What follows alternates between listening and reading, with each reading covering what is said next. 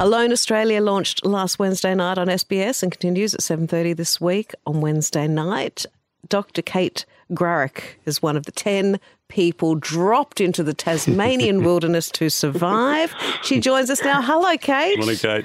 Good morning. Thanks for having me so on. much for joining us. Clairsy and I are such fans. We're a little obsessed. We are a little obsessed. When one of us leaves the studio to get a coffee, we say, I'm just going to check my snares.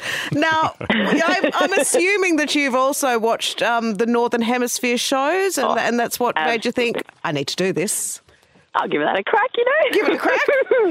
Yeah, I'm a huge fan of the US show. I love it. The psychology, the craziness, reconnecting with nature, it's really, really cool. But Kate, when you're out there and you're cold and you're wet and you're getting hungry, why? Are you thinking, why did I do this to myself? Yeah, absolutely. And that's for me. Like, I had to, find my why way beyond $250,000. Yeah. You're cold and you're hungry, and money doesn't mean much at that stage in your life. So, yeah. Okay. A lot of people struggle when they start, you see some people take a photo of their families. I'm going, why are you doing that to yourself? It must be hard, especially having a youngster at home. Absolutely. I used my daughter as my inspiration. Okay. She was 6 months old when I left, and I think as a woman in the outdoor space, I definitely felt resistance to that in terms of, it's a man's space, and I guess I wanted to try and show to her that women do belong outdoors, and that was, my main driving force. So that really helped. Yeah, because I don't think the photo worked well for Rob, who it was Rob, we did lose in the first episode because he kept looking at the photo of his family and he said, "I'm lonely," and I'm like yelling, "It's cold alone, Rob!" Kept tearing up, didn't he? Don't take the photo. Show. Yeah. So you But guys, that's the beauty of the show. Yeah, everyone leaves at different times for different reasons. Yeah. It could be an axe that hits you, or psychologically something's gone wrong. And let's not discount the lack of calories does crazy things. Oh, of Yes, course. for your brain. it makes health. you mad. Yeah. Yeah. Now, you are permitted to choose 10 out of the 41 items for your packs. What would you consider, Kate, the number one essential thing you need to take? Well, I think you need to stay warm and dry. So for me, a really good sleeping bag was number one priority for me. And obviously you need to stay hydrated. So it's those basic human needs. Really, you don't need food straight away. So I took a nice pot to treat my water, and a really good sleeping bag were my two, number one must-have. Yeah.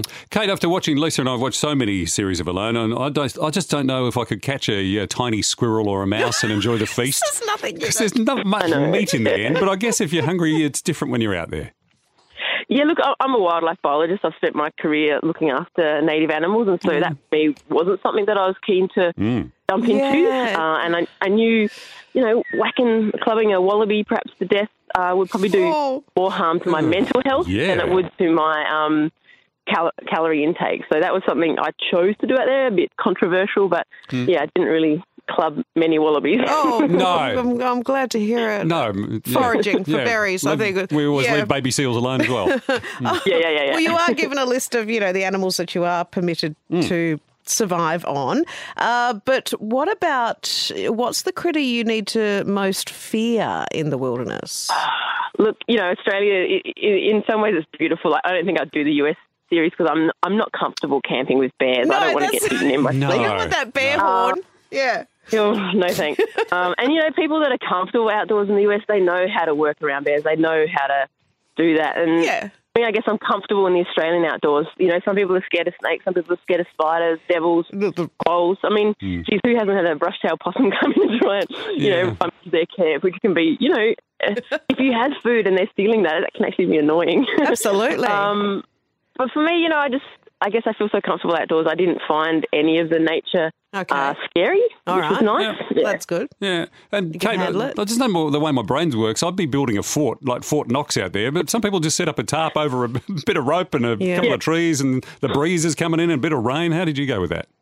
Yeah, I live in a house my normal life, so I was there to be in nature, so I just, whacked up a tarp, covered up one side, I think, just to keep a bit of the rain out. And then I had it open, and trying to get a bit of light in was also important. You're sitting in a rainforest, very dark. So if you did log cabin yourself, you'd have to use your head torch in the middle of the day. Yeah, you're right. How'd you go with the camera work, Kate? Because you are, of course, your own camera person, and this is a huge element of the show. Yeah, look, they gave us camera training at boot camp, which was amazing. It was beautiful to be sort of taught those skills a bit more. I have my own little YouTube channel, and, you sort of set up your camera and it's a little bit, how you going. And then, to the next level, there was definitely pressure there. So pressure to survive and then pressure to get good footage. I found it quite challenging at first, but, later on I actually found it as sort of like my saving grace as an activity that I sort of right. and put time into. Yeah. And after you've been there a while, Kate, you've started to feel a little like Tom Hanks on the island. Did you have a Wilson? Did you start talking to a tree or something, or a volleyball? I did consider that, but, I guess that wasn't something that I needed. Right. I'm talking to the camera. I feel like they were my friends. Yeah. I'm spilling my guts to that camera, every morning, blah, blah, blah, every evening, blah, blah.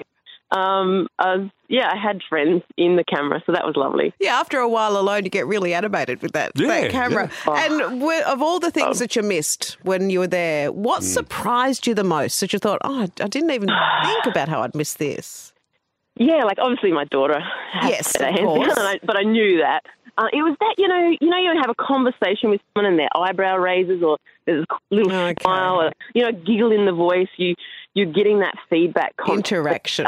In society, And, we're pack animals, and poof, that was gone. Yeah. No Instagram, no nothing. It was a deafening silence, but it was also beautiful. When in life do you get that moment to just sit there and think about everything. Well, that's why we love to watch it. It's got this beautiful, gentle quality of, just watching. And it continues at 7:30 on Wednesday on SBS Alone Australia. Dr. Kate Grarick, thank you so much. Good on you, Kate. And good luck. Thank you. Will follow your progress. Thank you very much. Thanks, Kate. All the best. Thank you, Kate. Thank you.